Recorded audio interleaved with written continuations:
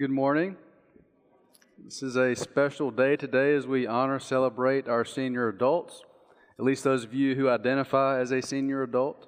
So I think most of you senior adults would attest to the fact that as you get older, you begin to think more and more about how will I be remembered? What will my legacy be? Is my time spent here on earth going to make any difference for those that come behind me? What legacy will I leave to my children, my grandchildren, my great-grandchildren? I'm here to tell you today that legacy is not prominence, it's not power, it's not fame or fortune, it is love, hence the title of the sermon, a legacy of love. If the greatest commandment is to love God and love people, well, the greatest legacy is one of doing just that, loving God, loving people. So today I want to challenge not just senior adults, but all of you who are listening to leave a legacy of love. And to be clear, I'm not talking about a legacy that glorifies you. Life is not about you or me. It's about Christ. So I want you to leave a legacy that honors Him.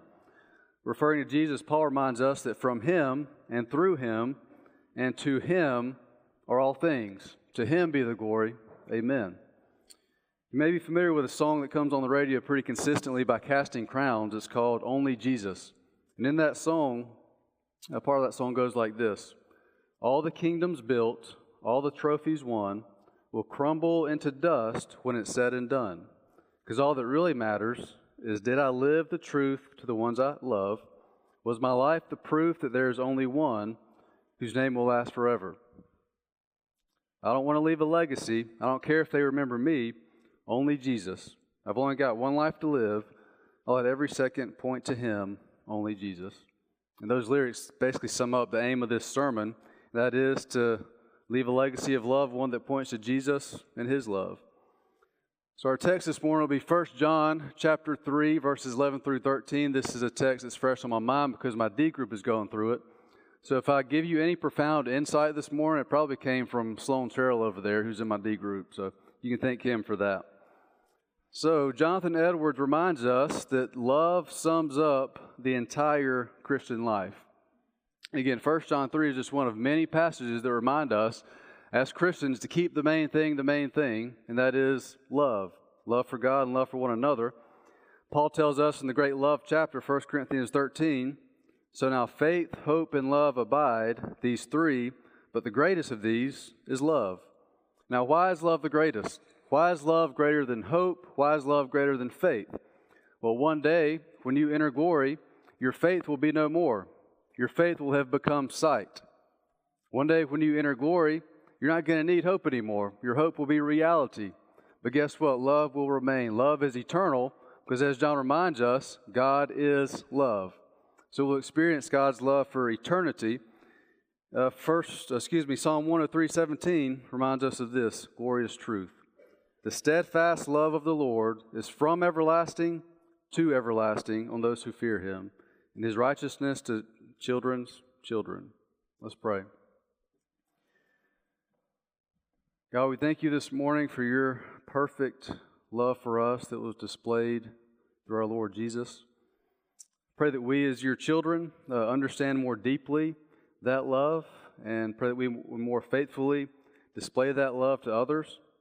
I pray this morning that You would prompt our hearts to leave a legacy of love if we're not on that trajectory already.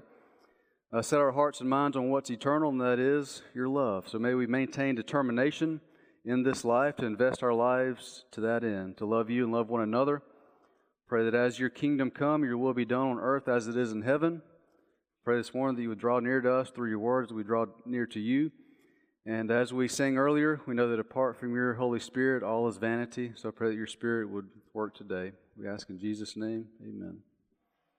So as you may know, John wrote 1 John to warn his readers about false teaching, to identify false teaching and remind them of the truth. So 1 John reaffirms the core of what Christianity is. And if you're taking notes, Christians should exhibit obedience, sound doctrine, and love. And John goes so far as to say, if you don't exhibit these things, you are not a Christian. If you do not exhibit sound doctrine, obedience, and love, you're not a Christian. That's a heavy reality. So today we'll focus on this theme of love. The fact is, Christians should be loving. That's not new information to you. You know that Christians are commanded to be loving, right? But I hope today, as we examine 1 John 3, you'll understand more deeply what love looks like.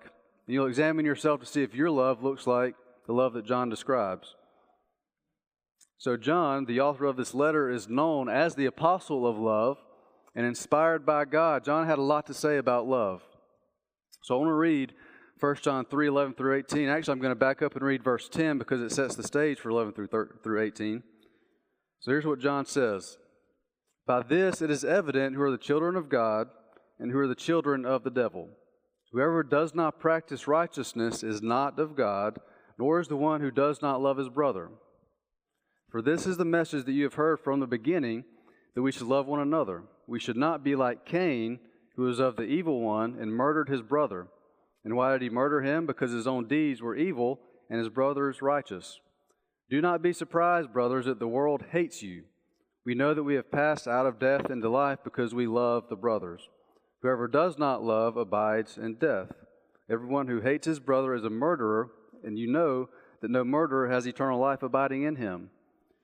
Verse 16, by this we know love, that he laid down his life for us, and we ought to lay down our lives for the brothers. But if anyone has the world's goods and sees his brother in need, yet closes his heart against him, how does God's love abide in him? Little children, let us not love in word or talk, but in deed and in truth. So false teachers of the day were essentially undermining Jesus, both who he was and his identity, and the things that he did and he taught. They're basically saying, you may have heard from the apostles that Jesus is this, but I'm telling you, Jesus is not this, he's this. Jesus may have said that you need to be obedient, but obedience, it really isn't that important. Jesus may have said that as Christians you should display love, but that's not really that important. So again, John has to basically do what Jude commanded in Jude chapter 3, and he has to contend for the faith that was once and for all delivered to the saints. Let me just say regarding spotting false teaching, if it's new, it's probably not true. And if it's true, it's probably not new. Okay? And so again, we'll see here that John goes back to the beginning and reminds the readers of what is actually true. So he says this, basically going back to the beginning, you heard a message. And so John reminds the readers that the gospel is unchanging.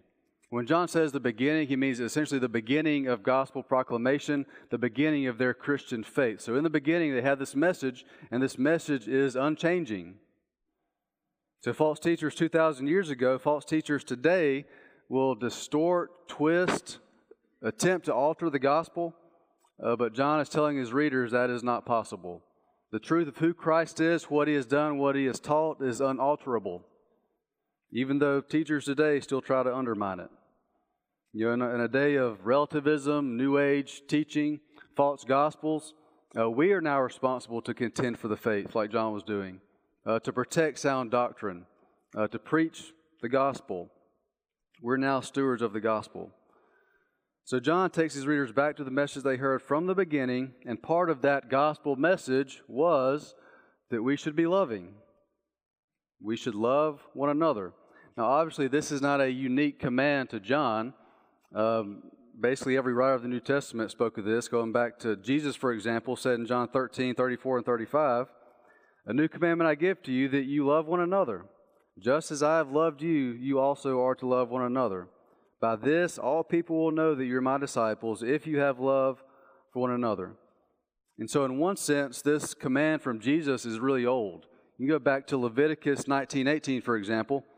It says this, you shall not take vengeance or bear a grudge against the sons of your own people, but you shall love your neighbor as yourself. I am the Lord. So that's a very old command, goes back thousands of years. But in another sense, this is a brand new command in the sense that Jesus has actually manifested love in a way never known before. We'll talk more about how he did that in just a minute. But Jesus displayed perfect, sacrificial, relentless love. And so in a sense, Jesus laid love, he brought it up to a much higher level. So in that sense, this command to love was new. But Jesus wasn't the only one that talked about love. Paul, for example, Romans 13:8 says, owe no one anything except to love each other. For the one who loves one another has fulfilled the law. The writer of Hebrews, that may or may not have been Paul, says, let us consider how to stir up one another to love and good works. Peter says, 1 Peter 4:8, above all, keep loving one another earnestly, since love covers a multitude of sins. Do you see how important love is in the Christian faith? God inspired all these words, right? You know, what it comes down to is really the credibility of Christianity rises or falls on how we love one another. Jesus says, you'll know my followers by how they love one another. So, the greatest apologetic or defense of the Christian faith is how we love one another. That's how important it is. And again, as we just read in John 13, Jesus says that the world has the right to judge whether you're a Christian based on how you display love. So if you've read through 1 John, you probably noticed that John uses contrasts and comparisons to make his points, to teach well. That's still a common method today is teachers teach. They use comparisons to get their point across. So if you read 1 John, he contrasts walking in darkness with walking in light. He contrasts those who love the world with those who love God. He contrasts the Antichrist with Christ himself. He contrasts sinners with the righteous. And here in these verses, he contrasts love with hate. He contrasts children of God with the children of the devil. Okay, and so to do that, he goes all the way back to the beginning, back to Genesis. And this is actually the first murder in human history. And it's actually the only direct Old Testament reference in 1 John. It's actually the only time John uses a proper name. And that proper name is Cain. So John says that we are to love one another instead of following the example of Cain, who hated and killed his brother, Abel. So verse 11 flows naturally out of verse 10. The child of God, having been born of God, does what is right, which includes loving his brother, whereas in contrast, the child of the devil does not do what is right. He hates, even murders his own brother.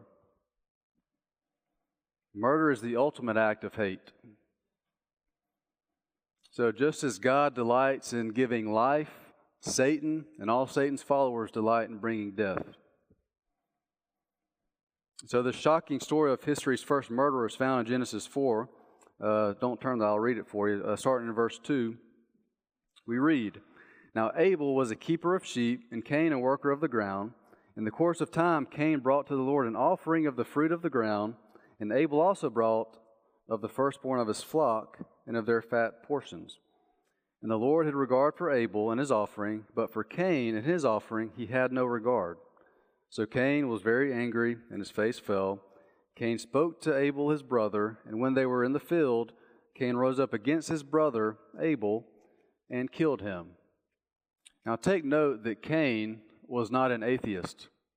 Cain was a religious person. Cain was going through sacrifices of religion, okay? So as a religious man, he offered sacrifices, but while Abel's sacrifice was acceptable or pleasing to God, Cain's was not. It was unacceptable. And this made Cain very angry. And so we see that Cain, moved by his spiritual father, the devil, his heart was filled with jealousy. He got angry, and he murdered his brother Abel. I'm not going to go into detail here, but it's most likely that Cain murdered Abel in the same way an Old Testament priest would offer a sacrifice. You can do the research on that, but it was a brutal, gory murder.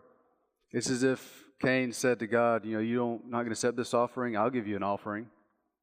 He murdered Abel. So again, Cain was a religious man.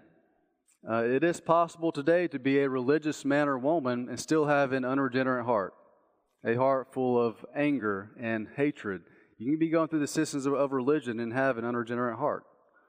That was the case for Cain. And keep in mind, it wasn't atheists who killed Jesus. It was religious people.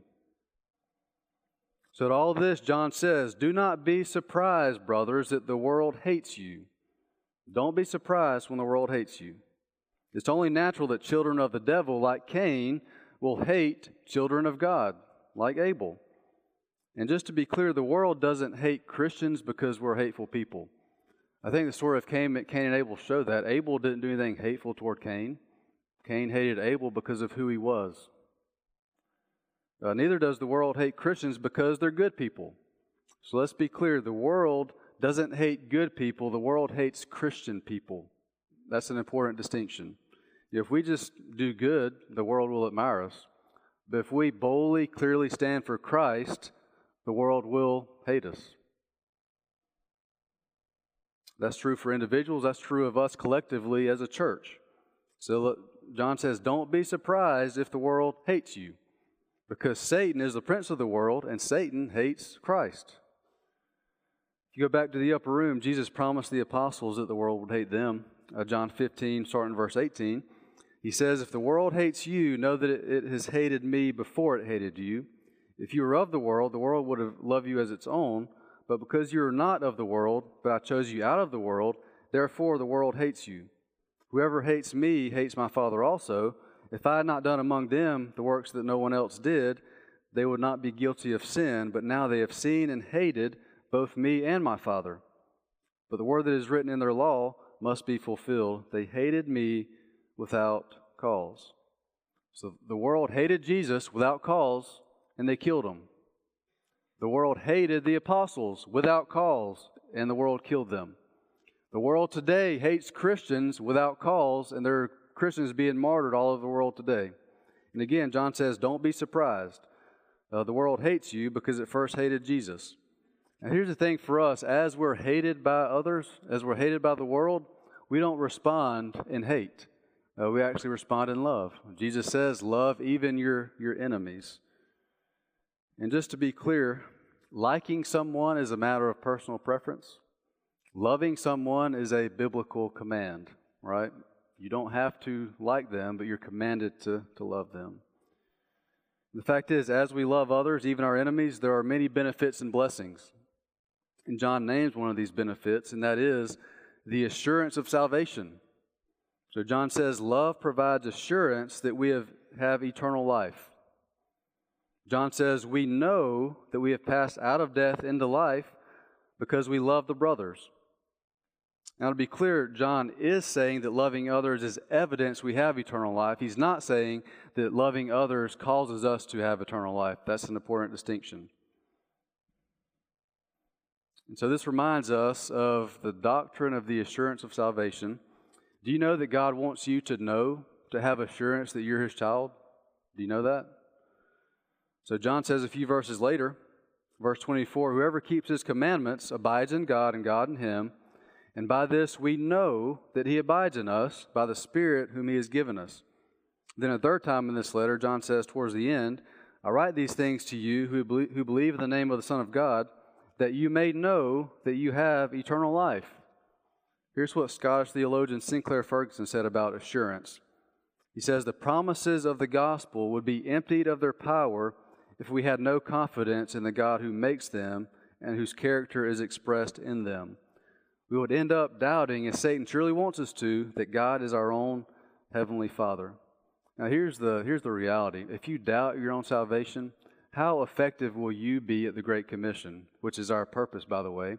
How confident will you be in laying out the gospel as a power unto salvation if you doubt your own salvation? So God wants you to know that you're saved and to take that gospel to the nations. And again, if you doubt your salvation, you'll live a life of legalism, trying to measure up to God's commands. You'll live a life of fear, always fearing that you haven't done enough. You'll forget the fact that Jesus Himself has accomplished your salvation. It's not about you earning God's favor. It's about Christ has earned God's favor through His perfect life, death, and resurrection. And through Him, we're justified. Justification is a one-time act. That means Jesus takes our sin and gives us His righteousness once for all. Your salvation is accomplished. It's not about you living up to a certain standard. Christ has done that for you. The fact is, Paul reminds us in Romans 8 that nothing can separate you from the love of Christ. No person, no thing can separate you from the love of Christ. So think about this. Are you assured at this very moment of your salvation? You know, the Bible never tells you when it comes to assurance to look back on things that you did earlier in life. You know, I'm not asking, did you pray a prayer? Did you get baptized? Did you walk an aisle? I'm asking right now, are you assured of your salvation? Let me just pose a few questions for you to reflect on. Are you resting in the finished work of Jesus for your salvation today? Or are you still trying to work your way to God as if that's even possible? Romans 8:16 is the Holy Spirit testifying with your spirit that you are God's child today, right now. Are you repenting from sin, believing in Jesus, and following Him daily? Is that the trajectory of your life? According to Matthew 7:17, Jesus says you'll know followers by their fruit. So as you examine your life, is there any fruit of salvation? Do you pray? For the Christian, prayer is like breathing. So not only do you pray, do you see God responding to your prayers? That's good evidence of salvation. And most of all, in light of this text, are you a loving person? Does your life display the love of Christ? Love is simply one of many avenues of assurance. Because the fact is, it's impossible to be a Christian and to not love others. As one writer said, where the gospel has taken root, love will be the natural fruit. It's impossible to be a Christian and not be loving. So as we love one another, we're assured that we are in the family of God. So John says those whose lives are characterized by hatred give evidence that they have not been born again. They remain in death, John says. They remain in the state that Paul describes in Ephesians 2:1-3. They're dead in trespasses and sins, following the course of the world, following Satan, slaves of disobedience, children of wrath. So John says these people are not only spiritually dead, they're actually murderers in the sight of God, verse 15. Now, it's true that only a small percentage of people will actually murder someone, but the only outward difference between murder and hate is the deed itself. The attitude is the same. The attitude is hatred. And so an attitude of hate in your heart is equivalent to having murder in your heart, and Jesus made that clear in the Sermon on the Mount. Matthew 5:21, Jesus said, "You have heard that it was said to those of old, 'You shall not murder,' and whoever murders will be liable to judgment. But I say to you that everyone who is angry with his brother will be liable to judgment. Whoever insults his brother will be liable to the council, and whoever says, 'You fool,' will be liable to the hell of fire." So according to John, it's really quite simple. No love, no life. No love, no spiritual life. Love and hate are moral, spiritual opposites. One commentator noted this is important. He says, when John says no murder has eternal life abiding in him, that does not mean that a believer could never commit an act of murder, or that someone who has committed murder can never be saved. He says, but it does mean that those who are characterized by hateful attitudes and who regularly harbor murderous thoughts evidence an unregenerate heart and will perish eternally unless they repent. So John, having shown that love is the evidence of spiritual life, goes on to explain what love looks like in verses 16-18.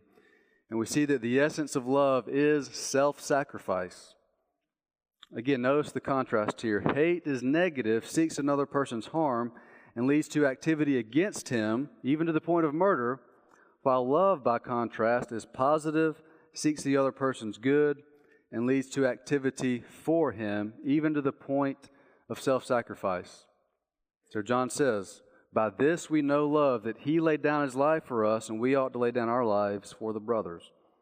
So if you're taking notes, loving others, serving others, may mean dying. And of course, the cross is the ultimate display of sacrificial love. Because of his love for the Father and his love for us, Jesus humbly came to earth in the form of man, lived the perfect life you and I could never live on our behalf. He took the brutal punishment for sin on the cross, and he died. And that was in fulfillment of Isaiah 53:5, where Isaiah the prophet says, he, meaning Jesus, was pierced for our transgressions, he was crushed for our iniquities. Upon him was the chastisement that brought us peace, and with his wounds we are healed.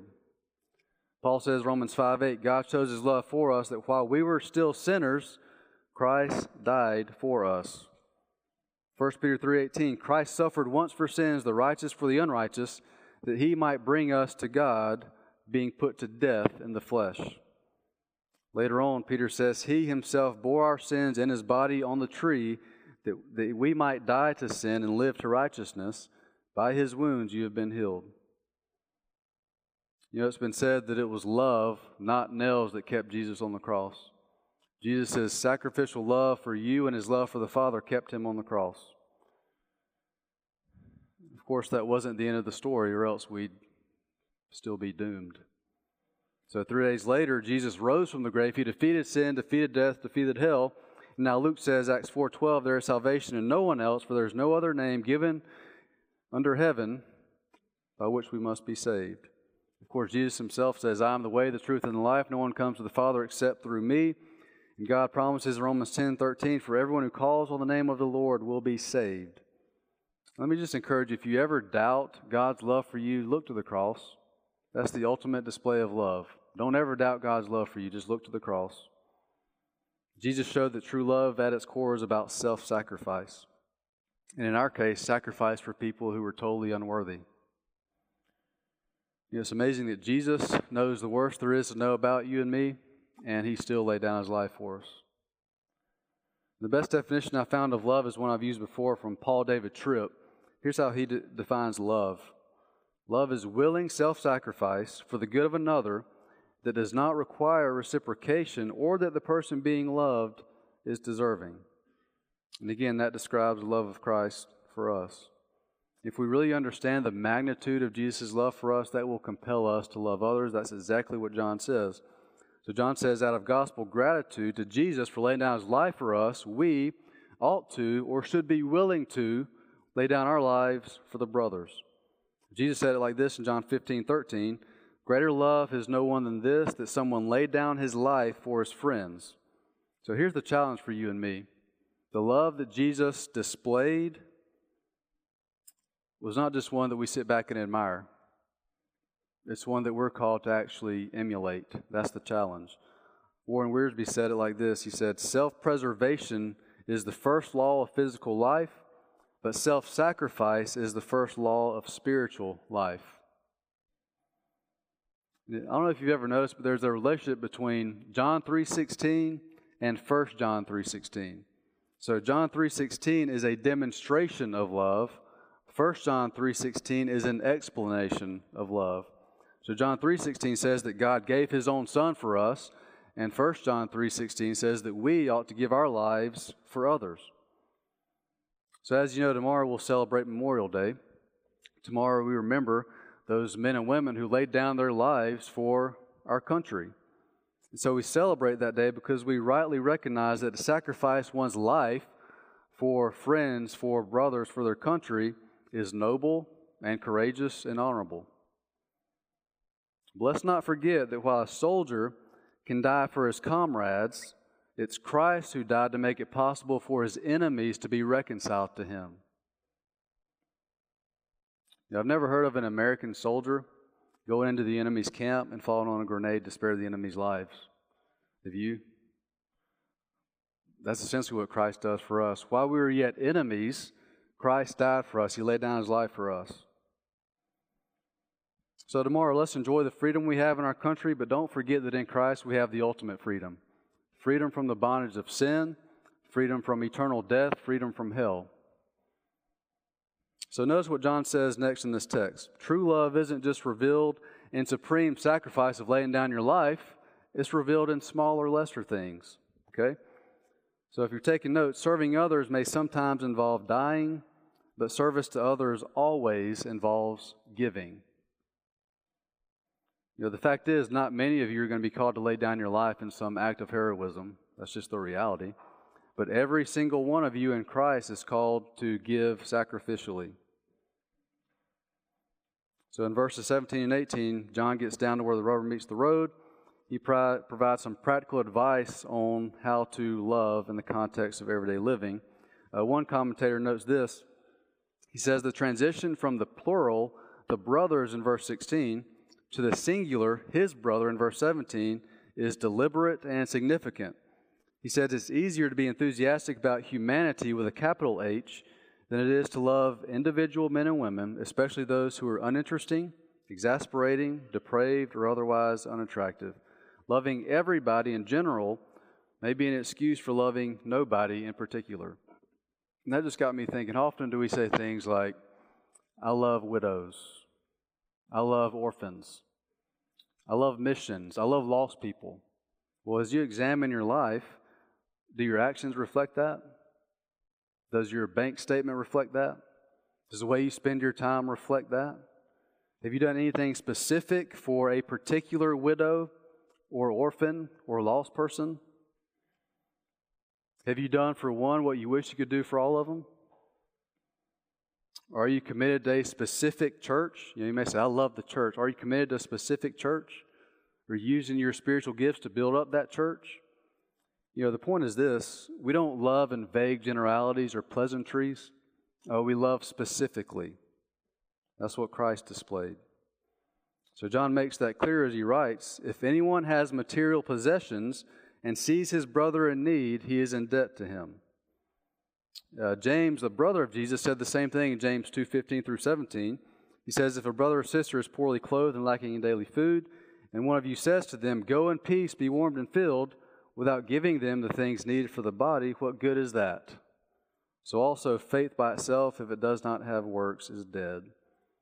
One commentator defined love like this. He says, love is the willingness to surrender that which has value for your own life to enrich the life of another. And so according to John, two factors place a person with material possessions really in a place of inescapable responsibility. And those two things are this. Number one, does he or she see a brother in need? And two, does he or she have the possessions to meet that need? That was the case for the Good Samaritan. So think about your own life. Do you know of a brother or sister in need? Do you have what it takes to meet that need? And will you? Just to be clear, as Pastor J.D. Greer said, not every good deed has your name on it. Not every opportunity from heaven has your name on it. It's up to you to actually pray for discernment of all the good works possible out there. Which ones are you called to do? In light of Ephesians 2:10, God has prepared beforehand good works for you to walk in advance. It's up to you to figure out what those are. And I tell you, if you don't pray for discernment in that, you'll either, one, miss your opportunity, or two, you're going to be burned out doing all these things that probably had somebody else's name on it. So you got to pray for discernment as you go about doing good. All right, so in verse 17, one commentator notes that John introduces a negative example using a greater to lesser argument based on verse 16. John tells his readers, Jesus had a life to give, and you have stuff to give. Jesus saw your need and gave his life. But John says, you, however, see your brother's need and close your heart against him. So John says, if that's the case, how can God's love abide in you? And the answer is, it doesn't. It's not there, John says. So John understood that our hearts control the hands, and a closed heart always results in closed hands. It also reveals that a closed heart is still a heart of stone, not one of flesh. So John concludes this whole argument with verse 18 with a simple statement that follows a negative to positive line of reasoning. He says, little children, let us not love in word or talk, but in deed and in truth. Now, your love language may be words of encouragement. That's fine. Words are part of the equation. But ultimately, love is more than words. Talk is cheap, as they say. Paul says in 1 Corinthians 13:1, if I speak in the tongues of men and of angels, but have not love, I'm a noisy gong or a clanging cymbal. In other words, I'm annoying. So it's not enough to profess love for others. True love is displayed through actual deeds. Jesus, after all, didn't just say something, he actually did something. Love does, author Bob Goff writes. When it comes to my children, I don't just tell them I love them. I protect them. I provide for them. I give them gifts. So love does. And love is displayed through deeds, as John says, but he also adds this word truth for a very good reason. So it's possible to talk lovingly without actually being lovingly. It's also possible to do a loving act without actually loving. So John connects love with truth. He anchors love in truth. So good deeds must be done in the context of truth from a heart of faith. Paul says in Romans 12, let love be genuine. And that phrase implies that there is a sort of love that's not genuine. There is a sort of love that's fake, that's superficial, that's hypocritical. So again, words can be empty, actions can be hypocritical. God cares about both our motives and our actions. So here's the good news for us today. This may sound like a high bar to love like Jesus self-sacrificially, that is a high bar. But the fact is, God will not command you to let your love be genuine, to love sacrificially if that were not possible. Martin Lloyd-Jones notes, the New Testament never asks us to do anything without first reminding us of who we are. It does so because its doctrine is that we cannot do the things we're asked to unless we are children of God.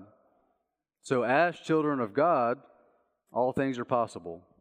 As children of God, Romans 5:5 tells us that God's love has been poured out into our hearts through the Holy Spirit who's been given to us. As children of God, Paul says, it is God who works in you both to will and to work for His good pleasure. And so the reality for the Christian is that God supplies the power to do what He commands us to do.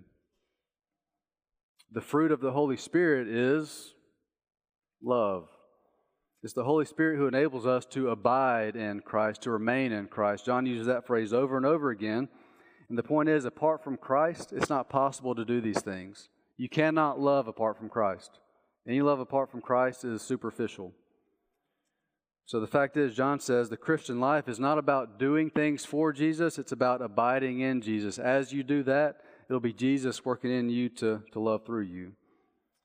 So Jesus does not just display perfect love, He enables perfect love. That's good news for us. In conclusion, I'm about out of time here. The late John Stott summarized this text very well. I put this in your notes. He says this, hatred characterizes the world, whose prototype is Cain. It originates in the devil, results in murder, and is evidence of spiritual death. Love characterizes the church, whose prototype is Christ. It originates in God, results in self-sacrifice, and is evidence of eternal life. Another commentator said, love is the circulatory system of the church. If the arteries of love get clogged, the church is in danger of spiritual cardiac arrest. So I ask you this morning, as you examine your life, is it one of love? Is it one of self-sacrifice? Is your love being displayed through your actions, through deed, in the context of truth? And are you on the path to leaving a legacy of love? If you're not on that path, I encourage you to get on it. I've been at Calvary most of my life, probably close to 30 years of my life. And Calvary is blessed to have so many senior adults who have left a legacy of love, and to have so many more that are still on that trajectory of leaving a legacy of love. And if you're on that path, I encourage you, press on. Don't give up. In the end, that's really all that's going to matter. There are a lot of practical things we can do to leave a legacy of love. In your bulletin, there's an article that Pastor Paul provided with some good examples. But the fact is, any earthly legacy other than one of love is going to be temporary. Because we know Revelation tells us that one day, this earth is going to be no more. There'll be a new heaven, new earth. All that's going to be eternal is love. So let that be your legacy. And as discipleship pastor, if you're a guest to us, I'm not the senior pastor, I'm discipleship pastor. As discipleship pastor, let me say this. The pathway to leaving a legacy of love is through discipleship. We do what Jesus did. We take people, we pour our lives into these people, and we tell them to go and do likewise. That way, when I'm gone, when you're gone, the people you invested in will remain, and that legacy of love will continue through disciple making, through discipleship. Let me end with this. If there's any unbelievers here today or listening today, that quote I read by Martin Lloyd-Jones, he continues like this. The New Testament has no general indication to the world as to how it shall live. Its only message to the world is to repent and believe on the Lord Jesus Christ. So if you're here today and that's you, if you're an unbeliever, I said a lot today in this message about doing good deeds. Well, good deeds apart from Christ are meaningless. On Judgment Day, your good deeds are not going to help you.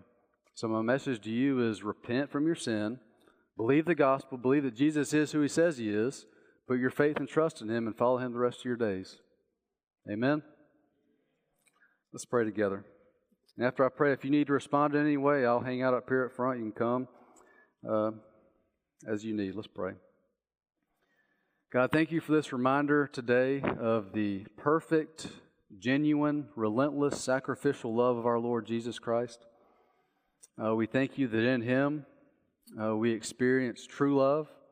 And I know that this command from John to love one another sacrificially, to even lay down our lives for the brothers, can be a challenging command, a challenging expectation upon the Christian life. But We thank you for the good news that the Christian life is not about doing good things to earn your favor. It's about abiding in our Lord Jesus, remaining in Him through obedience, through prayer. And we thank you that as we do that, as we're led by the Spirit, as we walk in the Spirit, filled with the Spirit, we love. We love like Jesus. So we thank you that Jesus did not just display love, that your Holy Spirit empowers us to love. And so I pray for each one here. I pray for Calvary as a whole that we'd be effective and faithful at both displaying and declaring the love of our Lord Jesus. And we pray that all the glory would be yours. I do thank you that here at Calvary you bless us with so many people, so many senior adults that have left a legacy of love, a legacy of Christ and His love. I pray for all of us today that'd be our inspiration, our motivation to press on, to stay faithful, to leave a legacy of love that doesn't glorify us, but that glorifies you. And we thank you that in light of tomorrow that we have freedom in this country. Thank you for the men and women who laid down their lives that we might be free. But I pray that as we reflect upon that, we don't lose sight of the fact that in Christ we do have the ultimate freedom, freedom from sin, death, and hell, and love everlasting. So we thank you. We love you. In Jesus' name, amen.